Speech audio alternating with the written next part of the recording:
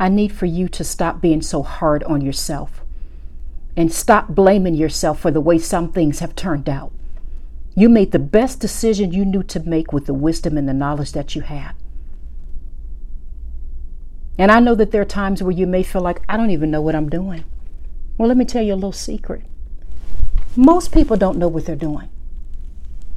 And I don't care how confident they come across.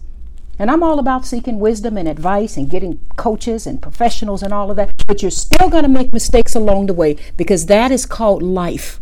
The most important thing I want you to remember, God did not make a mistake when he put that dream inside of you. He certainly didn't make a mistake when he made you. And don't you even think about giving up. You are a lot closer than you think.